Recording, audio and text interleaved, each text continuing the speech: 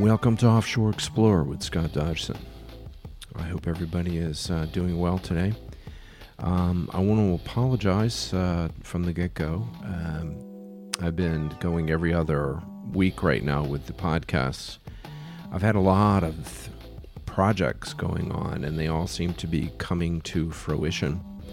So we should be getting back to a little bit more regular schedule. But I wanted to say that I've been taking some of the stories that I've told on my podcast. I mean, this is number 76, and it's been rolling along. So I've taken some of the stories and I've written them into short stories. I collected about 14 short stories, and I'll be publishing those next year. I did one self-published book, The Mosaic Artist, and for people who have been listening from the beginning, you'll recognize the title and remember the story, I hope. The Mosaic Artist is available on Kindle and through paperback on Amazon. It was a part of my Dry Port series, in which I take some stories that I heard in places that used to be famous ports. Seville in Spain, very famous port. All the gold from the New World that came across by the Spanish ended up going through Seville, and then on to Madrid. And Seville became one of the most powerful and richest cities in the world. It is a beautiful place, and the story I wrote is about a little boy coming of age during the madness of the Spanish Civil War. It's a story that's sort of universal. It's applicable today.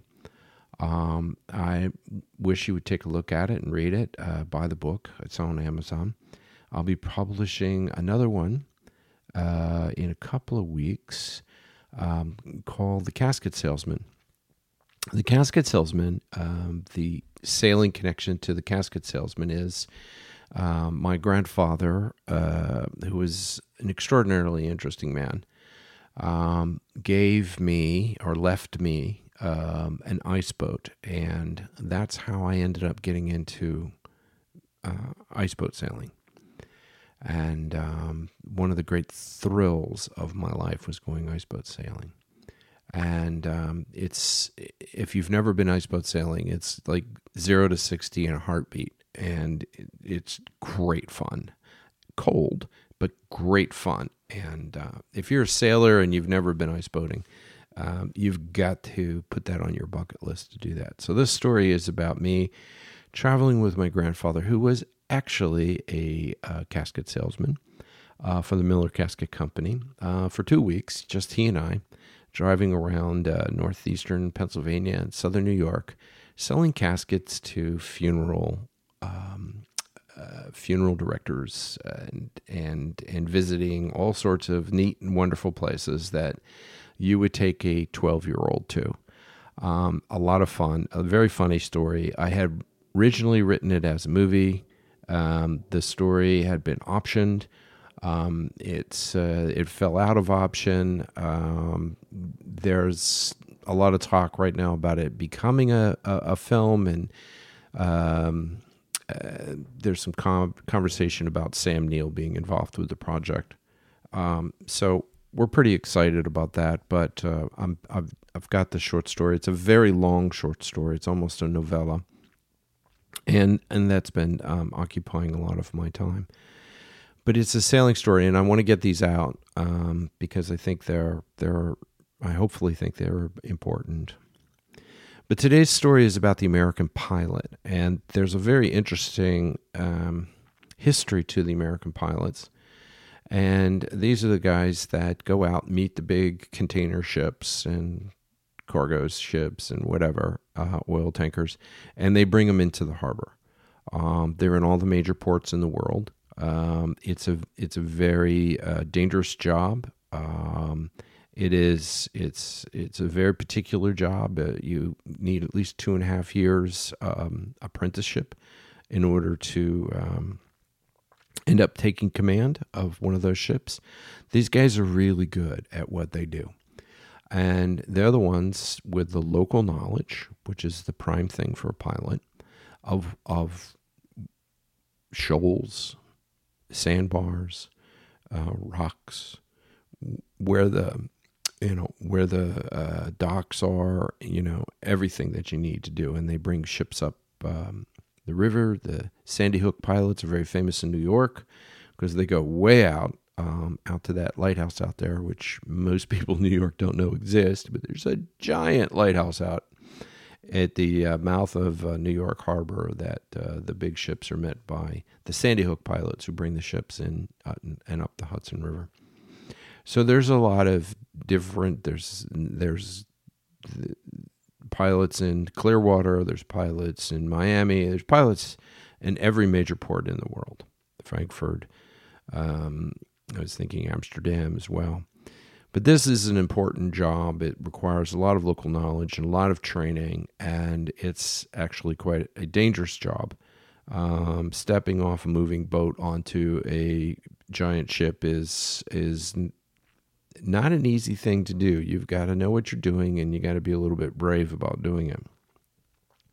But prior to all the navigation aids being put out by the Coast Guard and things of that nature, and the Navy and all the rest, we're going back into the 17th and 18th century, where there were very few navigational aids. Pilots were local fishermen, and in general, not always, but in general, the pilots were black fishermen who were slaves. And these guys were the ones who would go out, sail out, no power we're talking about here, just sail out, meet a ship of the line, for example, all right, and pilot that ship up the Charleston River into Charleston, or up the Delaware River, from Cape May up the Delaware River to Philadelphia.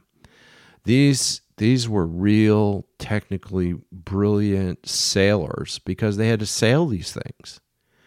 And they had to guide the ships over shoals. There wasn't anybody out there, digging away the sandbars. If there was a storm, the Delaware River, very interestingly, I know this, is that it would silt a lot. So it would hold up traffic. But today it's dredged almost on a constant basis by the Army Corps of Engineers. And so it's a clear path. It's the same with the inland waterway. And this is the same thing in Charleston. They do the same thing. Any river's going to silt up. And it's a very interesting thing that the pilots, this is what they have to know. And at the time, and the character of this story is Robert Smalls, who was an extraordinary human being. He was an American. He ended up being an American politician. He was a slave. Let's start with that. And he freed his family and his crew by commandeering a Confederate transport ship, the CSS Planter, in Charleston Harbor on May 13th, 1862, and sailing it from Confederate-controlled waters in the harbor to a U.S. blockade that was surrounding it. This is Fort Sumter. Could have blown the boat right out of the water at any time. And he turned it over. He was an example. Now, this is interesting, too, is the way they write about it. He was an example that people used to persuade President Abraham Lincoln to accept African-American soldiers into the Union Army. Think about that for just a second.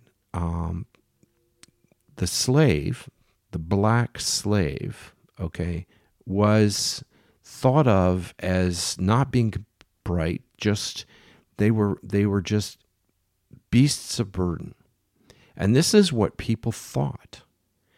And I know there's a lot of conversation about critical race theory and all the rest of this kind of stuff, and people getting all their panties in a pinch for these, but these people were thought of just as cattle.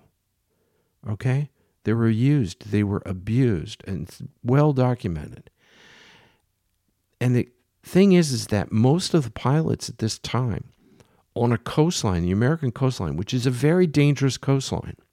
North Carolina, Cape Hatteras, South Carolina, Georgia, Florida. If you can go all the way up to Maine, these are all really quite dangerous. Okay, now, given Maine, Massachusetts, these coasts, the water is relatively deep. And so, there's not as many hazards. The rivers are not as big. I mean, they are big when you get up to the St. Lawrence, all the way up above Maine. But the important thing here, the point I'm trying to make is that it took somebody with a great deal of feel, intelligence, and experience to be a maritime pilot in the 16th and 17th centuries and the 18th century. So our guy, Robert Smalls, commandeered this ship, took it to the Union people. He was an example to Abraham Lincoln as them saying, look, this guy's really smart. He's very intelligent. He's very charismatic. This is what he did. He's on our side. And he eventually became a Republican in the South Carolina legislature. And he was the first black man in the House of Representatives, representing the 5th Congressional District in South Carolina, which, by the way, the next Republican up was Mick Mulvaney, who is pretty much a racist and a Trumpist, which is quite ironic, and he took over the seat in 2011. And so there's like some very interesting things going along this. And this guy was, as we say, one of the forefathers. So he was born in 1839 to Lydia Poletti, who was an enslaved woman owned by Henry McKee.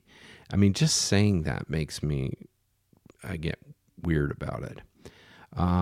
She gave birth to Robert behind McKee's house at 511 Prince Street in Beaufort, South Carolina, which I think is kind of neat. They lived there. When he was 12, his mother convinced his master to send him to Charleston and to be hired out for labor. This is a thing that slave owners often did. They would take one of their slaves and they would hire them out, and they would, whatever they earned would go into the slave owner's pocket. He was a laborer for $1 a week, and then the rest of the wage would be paid to the master. You can go back and look at Douglass. He did the same thing. He was hired out to a shipyard, and he worked the docks just like Smalls did as a longshoreman. He worked as a rigger and a sailmaker, and eventually he worked his way up to what was a wheelman, or more or less a helmsman. Though at this time, slaves were not permitted to have the title of helmsman.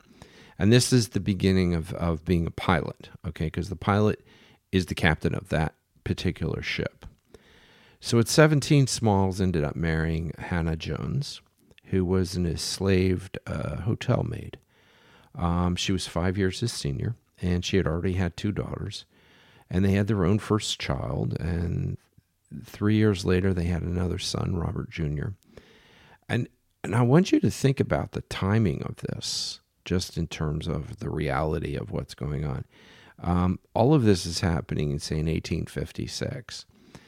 A lot of the Civil War people were passing away, just like our World War II veterans today are passing away or have passed away another 80, 90 years later.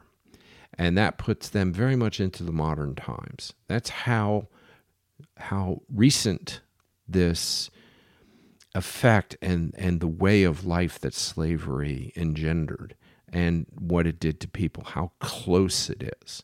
I mean, I'm thinking of it in terms of my lifetime. I know somewhere when I was a child, I probably met a Civil War veteran. That would be in the 1950s. So they would have been like 90. I remember faintly something of that nature. So going back to Robert and his, who later died when he was like 2 years old, the son, and he wanted to purchase. Robert Smalls wanted to purchase his family, but the price was very steep. It was $800, and the equivalent of which is about $23,000 today. But he had managed to save up about $100. And it would take him easily, if he had waited, it would have taken him a decade to reach $800. And so in 1861, when the Civil War began and the Battle of Fort Sumter in nearby Charleston Harbor, the fall of 1861, Smalls was assigned to steer the CSS, Confederate steamship Planter, and it was a lightly armed Confederate military transport under the command of a Charleston District Commander, Brigadier General Roswell S. Ripley. Planter's duties were to survey waterways, to lay mines, and to deliver dispatches, troops, and supplies. And Smalls piloted the Planter throughout the Charleston Harbor and beyond, on the rivers all along South Carolina, Georgia, and Florida coasts. This guy really knows his stuff. And his job was to avoid being caught by the Union or the Federal blockade.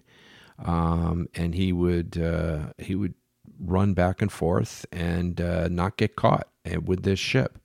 Now, he did have other slaves on board. And in fact, he had discussed his plan of escape with the entire crew except for one person whom he didn't trust. And the psychology of this is very interesting. So on May 12th, 1862, the Planter traveled 10 miles southwest of Charleston to stop at Coles Island, a Confederate post along the Stono River. And that was being actually dismantled, and the Union didn't know about this. There, the ship picked up 4 large guns to transport to the fort in Charleston Harbor. Back in Charleston, the crew loaded 200 pounds of ammunition, 20 pounds of cord, and firewood, 20 pounds of cord firewood. And so they were all loaded, plenty of fuel, big-ass guns, and plenty of ammunition. So on the evening of May 12th, the Planter was docked at its usual spot on the wharf just below General Ripley's headquarters. Its 3 white officers disembarked to spend the night ashore, leaving Smalls and his crew on board, as was their custom. They did this quite often. Talking entitled people here. After he stole the boat, the 3 Confederate officers were court-martialed and 2 convicted, but their verdicts were later overturned because they didn't believe. The testimony they didn't believe that Robert Smalls and his crew were smart enough because they were black, or brave enough because they were black, to commandeer the ship or steal the ship.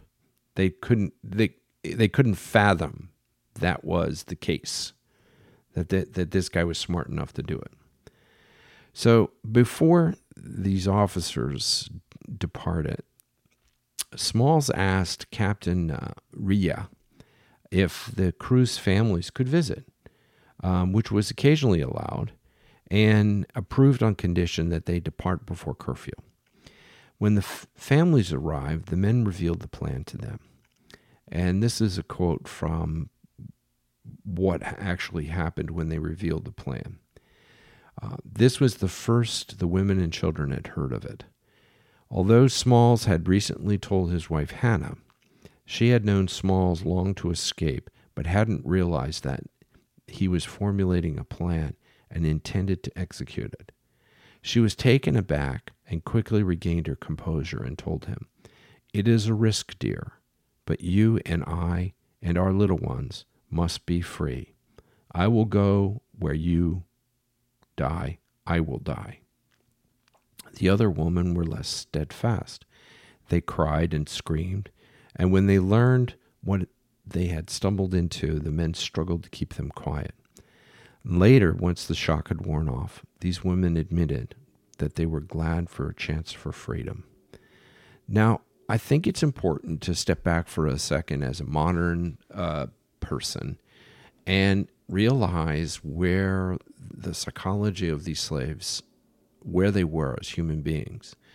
They were living in a very oppressed situation, which they had adapted to. They had learned. Most of them, almost all of them, were uneducated. Robert Smalls at the time couldn't read or write, and they had a very limited knowledge of what was outside their very place of living. I think this is lost on a lot of people. They weren't educated to know where Philadelphia was. That was a thing in their mind that was way out there. To walk to Philadelphia was, they couldn't fathom that. To cross a river during that time, okay, was a hazard. And there were a lot of rivers between South Carolina and freedom. And these obstacles were just enormous. And they were especially enormous with the fact that they couldn't grasp an overall picture because nobody would take it. And even the white people that populated these plantations at the time had a limited grasp of what the world was like.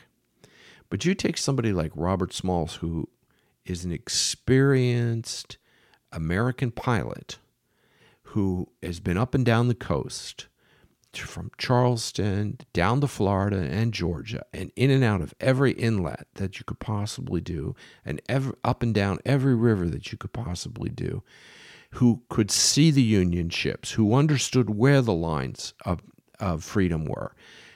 This was such a revelation to, I would think, to him and to these other people once they had given their trust to him, that he knew what he was doing.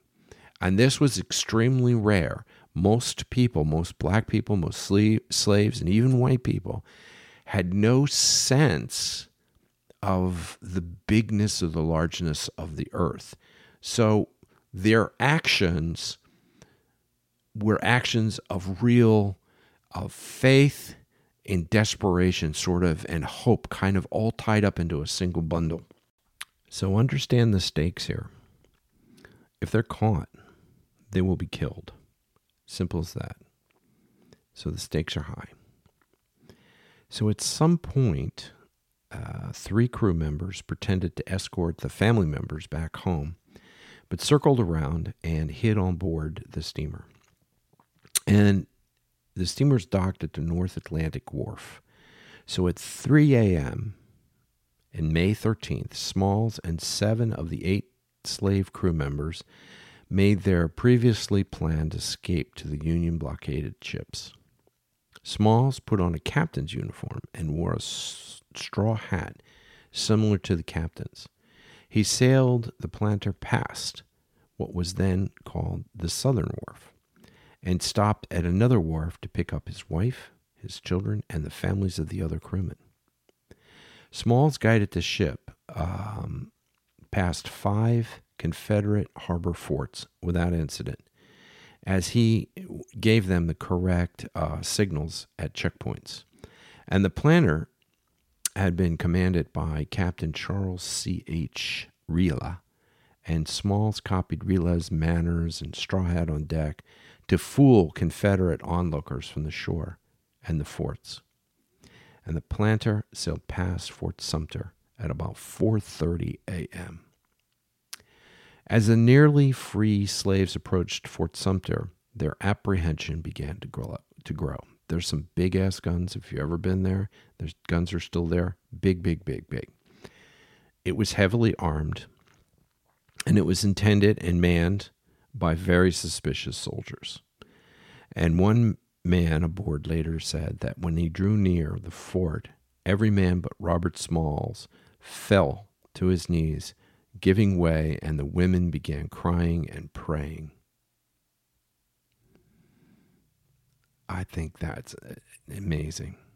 So he steered the ship along the normal path, even though his cohorts wanted him to go as far away from the guns as possible. And he said, no, we're going to go right down what we would normally do. We're just going to be normal, do the normal path. And then they were just sailing through the early morning air in no particular hurry, and Fort Sumter flashed the challenge signal. And Smalls again gave the correct hand signals.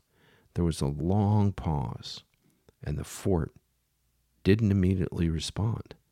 And Smalls, now expecting cannon fire to shred the planter at any moment, finally the fort signal came through as well, and Smalls sailed his ship out of the harbor.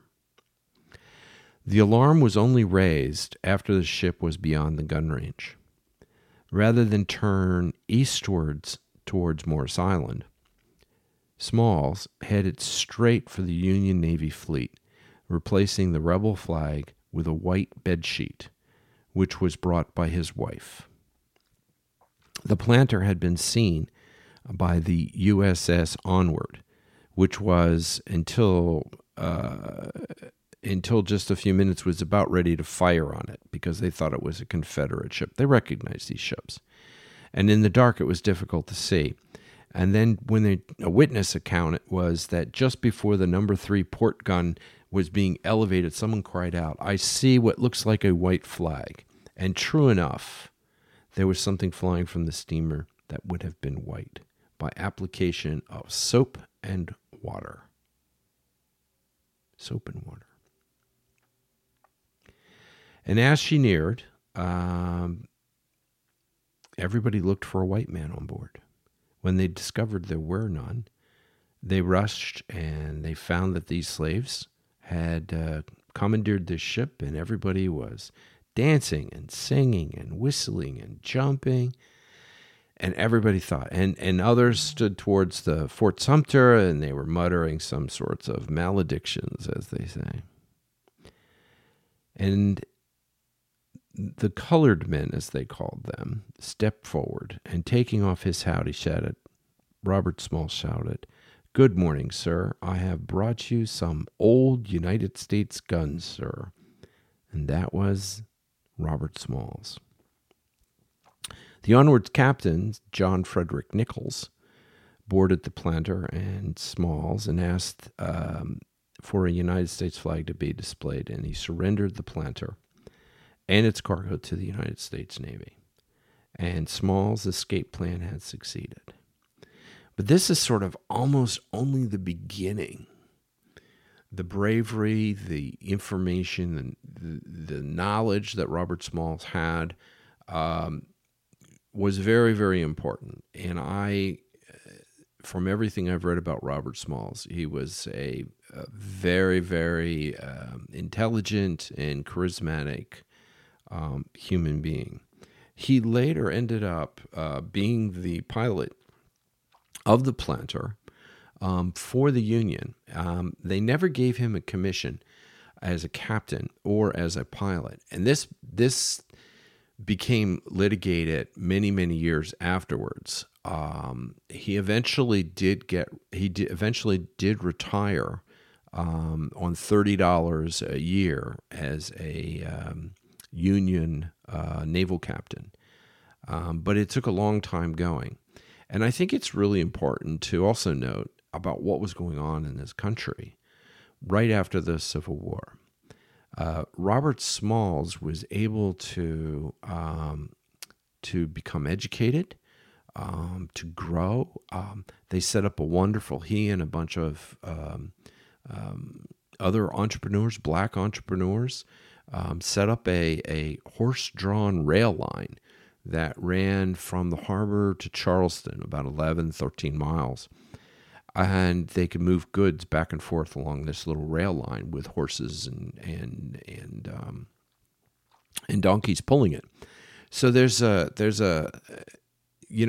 was the beginning of, okay, the freedom of everybody having all the rest, and the chains were taken away. But slowly,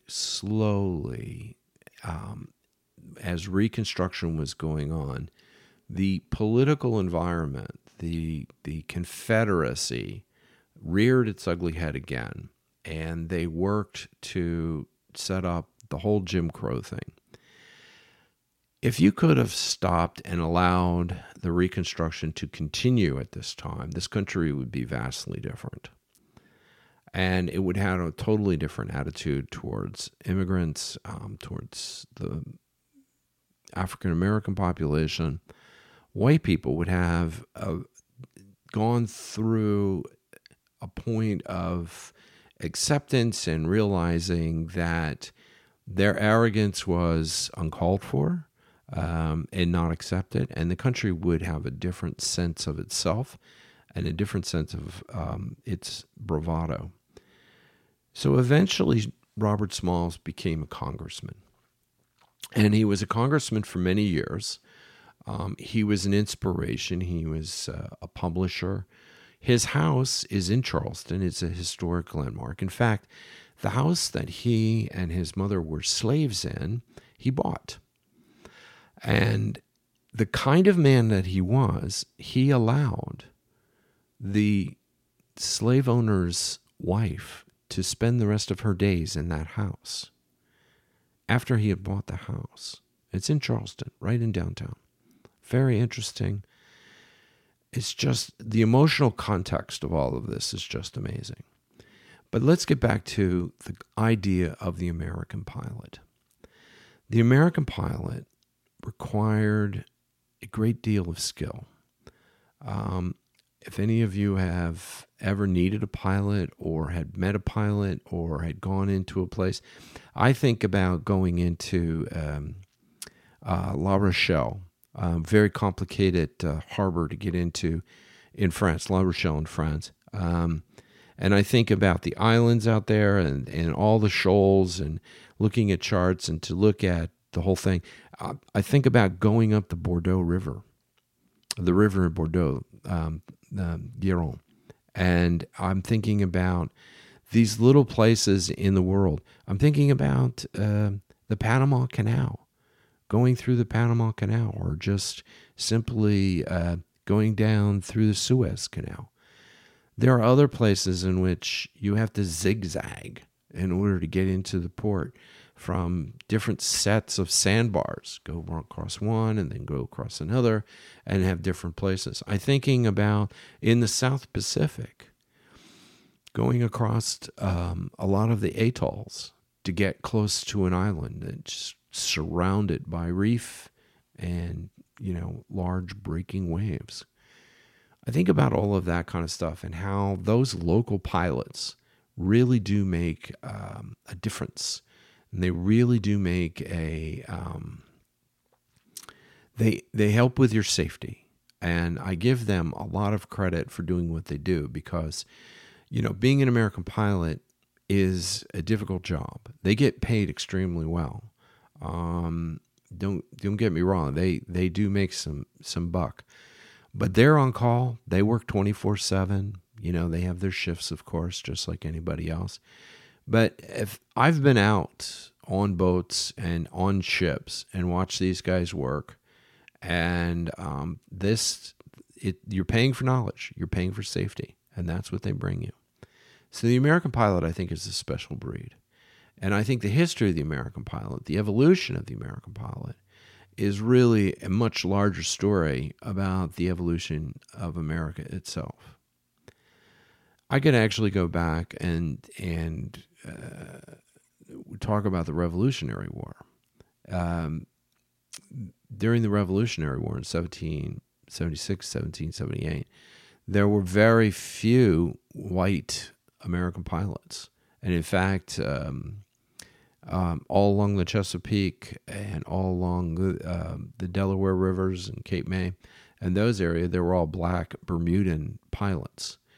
And that goes back to the development of the sloop, the Bermudan sloop. And they designed and they sailed these ships. They modified They modified a ship. They modified a boat with a different kind of sail plan, the triangular sail plan with Genoa or jib out front that allowed them to point to the wind and control the boat with a much better feel. Whereas the larger ships were designed to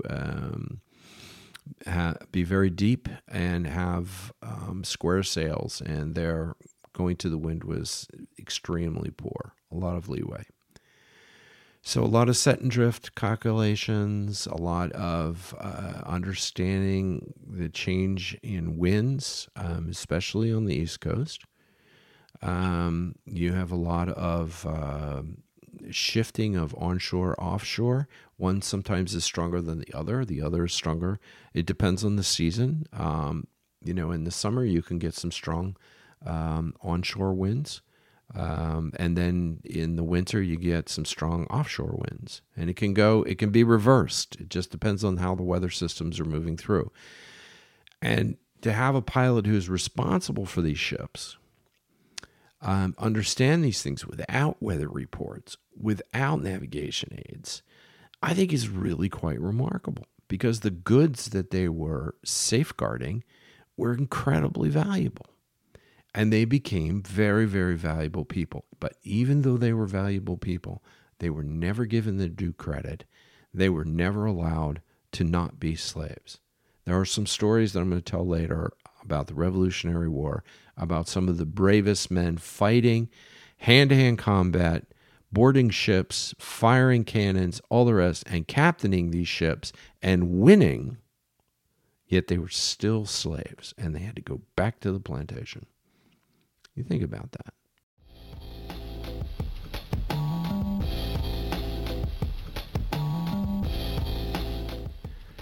I want to thank you for listening. My name is Scott Dodgson. You can find my books under my author page on Amazon.com. Scott Dodgson. You can also find all the previous podcasts. This is number 76, so there's quite a few to listen to. I hope you listen to them. You can find that on offshoreexplorer.org. I'm also having page Scott-Dodgson, which is going to be my home author page, because I'm mixing not only the sailing, I'm mixing a few other television shows that we're working on and a number of other things, and proves to be very, very excited. I know there's a lot of we've had a lot of people listening to us, and so if you've stuck around this long and listened to me, I appreciate it. We thank you, and I would ask you to please leave a comment. If you're listening to me on Apple, it's pretty easy to do. You could leave a comment on offshoreexplorer.org. There's a place that you could send a message to me directly. Kind of cool. But I just ask you to take a listen, take a look at the book. I appreciate it. And we will get back with you right after Thanksgiving. I am working on a special treat, and thought we'd kind of dip back into actually sailing and what it takes to, start sailing. And, standing there, looking at all the boats in the harbor and thinking to yourself, yeah, I want to get on one of those, and I want to talk about the process of doing that. And I've got some people that I'd love for you to meet. And we'll kind of get kicked back into that a little bit right after Thanksgiving. Anyway, many, many thanks. Please please refer, put some stars out there. Appreciate it. And I hope you liked it. And I wish you fair winds and smooth seas. This is Scott Dodgson, Offshore Explorer.